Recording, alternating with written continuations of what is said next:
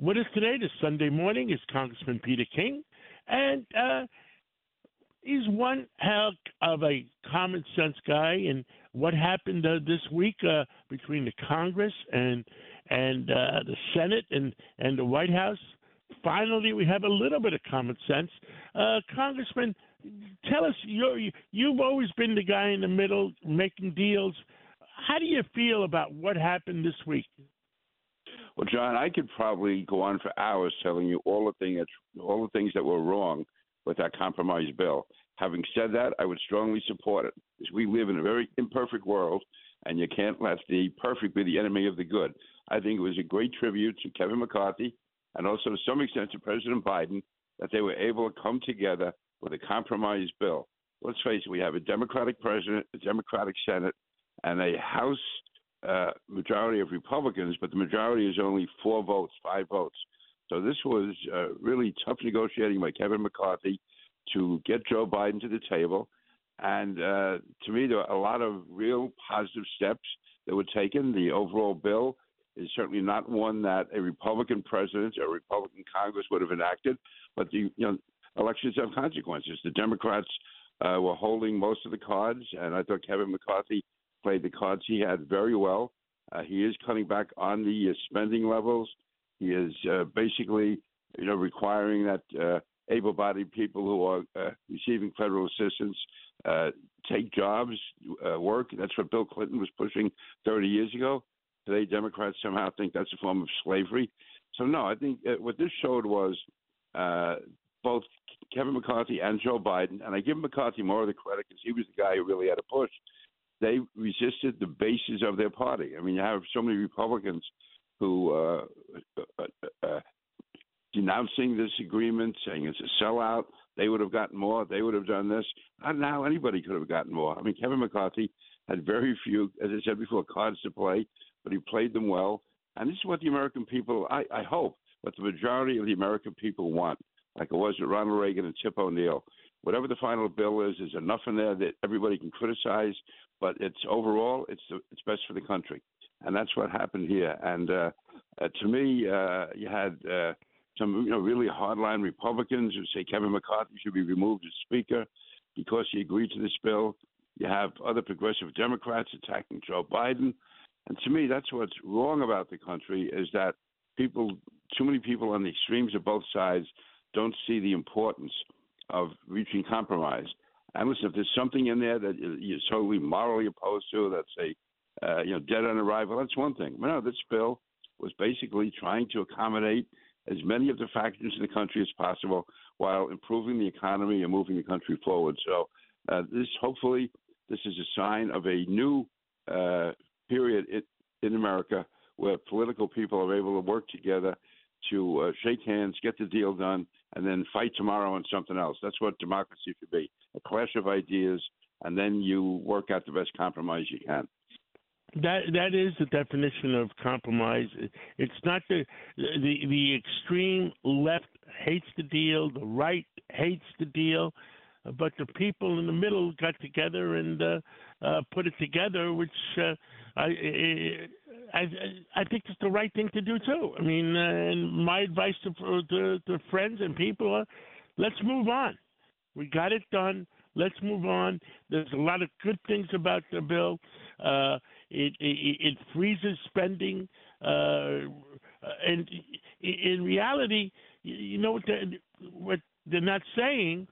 If it freezes spending, Congressman, and inflation is up 10%, does that mean that it's actually saving us 10%? Well, it's actually a cut in spending, right? I mean, if spending stays the same and inflation goes up, then it's actually a cut in spending if you look at it logically. And listen, these are not easy decisions. We're coming out of COVID. We're coming out of almost a recession, which I think was largely pushed by the administration when they cut back on our energy supplies, restrictions, they put on oil. Then you have the Fed, raising the interest rates the way they have. So we're in a tough economic spot. I think this, though, is there's some tough measures in here, but this is going to get us back on the path, I believe, to prosperity. But it's not going to be easy. And that's why I wish people on both sides, it's so easy to take cheap shots at something like this. Fine. If you have a bill which covers so many aspects of our economy, you can always find things that you're going to disagree with. And there's also going to be honest differences. And that's in a democracy, the idea is to try to work them out as best you can. I wish we saw more of that in New York State. But and that's where I think there's a difference. Joe Biden, I give him credit for this. He was able to, keep enough Democrats in line. It doesn't appear as if Kathy Hochul is able to keep her Democrats in line in the state legislature. So, and Eric Adams, I give him credit here in New York too. I think he is trying to hold the line against people in his own party, and Kevin McCarthy is holding the line against people in his party. So it's people always say, politicians, they never get it done. Politicians do this, politicians do that. Well, the fact is, Kevin McCarthy did what he was supposed to do. So people should stand with him, not say they're going to remove him from office. Joe Biden, I have serious differences with Joe Biden, but the fact is, he realized we couldn't allow the country to go into default. It would have caused economic chaos, not just in the United States, but throughout the world. And if the world was in chaos, the United States is going to be in chaos. So, no, both of them did what they had to do. And for people who say politicians don't do the right thing, well, they did the right thing here. Now it's important for the people to step up and support them. Let me ask you a silly question that nobody has asked, and I hate to ask it, is that the Speaker gave the right to anybody in the Republican Party to vote against him if they didn't like how he's handling the job.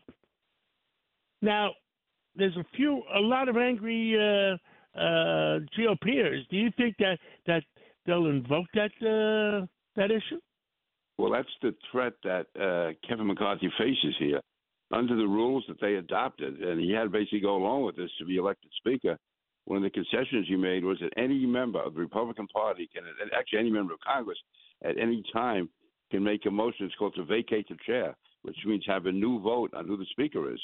And Kevin McCarthy right now, I guess, there's 222 Republicans, so he only has 4 votes to spare. And I think it was 71 Republicans voted against this bill. So, there's a chance if somebody brings that resolution up, and several have. Congressman Buck, Congressman Bishop from North Carolina, he has said that he may, bring this up next week or the week after. That would be disastrous. We don't want to be like the French government was after World War II, or the Italian government, which has had 64 or 65 different governments. We need stability, and we can't have that every vote you're holding a gun to the Speaker's head, that if he doesn't go your way, you're going to remove him. Because, listen, we have 6 Republicans from New York. They could at any time, if they want to, remove the Speaker. I mean, you can't have that. You have to have a certain stability. You have to have actually solid stability. And you elect a leader, and you give him or her the options and give them, room to maneuver, room to get things done. And, Nancy Pelosi, she also had like a 4 or 5 vote majority. She was able to hold her people in line. And I hope Kevin McCarthy can also. And listen, I'm not necessarily the biggest Kevin McCarthy supporter. I always got along with him. I think he's doing a good job. But the thing is, he is the Speaker. And if you elect someone to that position, you can't be undermining him. I mean, even if Kevin McCarthy were my best friend, and I agree with him almost completely, there's going to be at least 10% of the time I'm going to disagree with him. Am I going to try to remove him from office? And they can't do that because, again, all he has to do is lose 5 or 6 votes on one of these motions, and he can be removed from office. And then what do we do? Then we have total chaos. And the Speaker is second in line to the President. You have the President, the Vice President, and the Speaker. What kind of a signal is that sending to the rest of the world? We end up looking like a banana republic if we do that.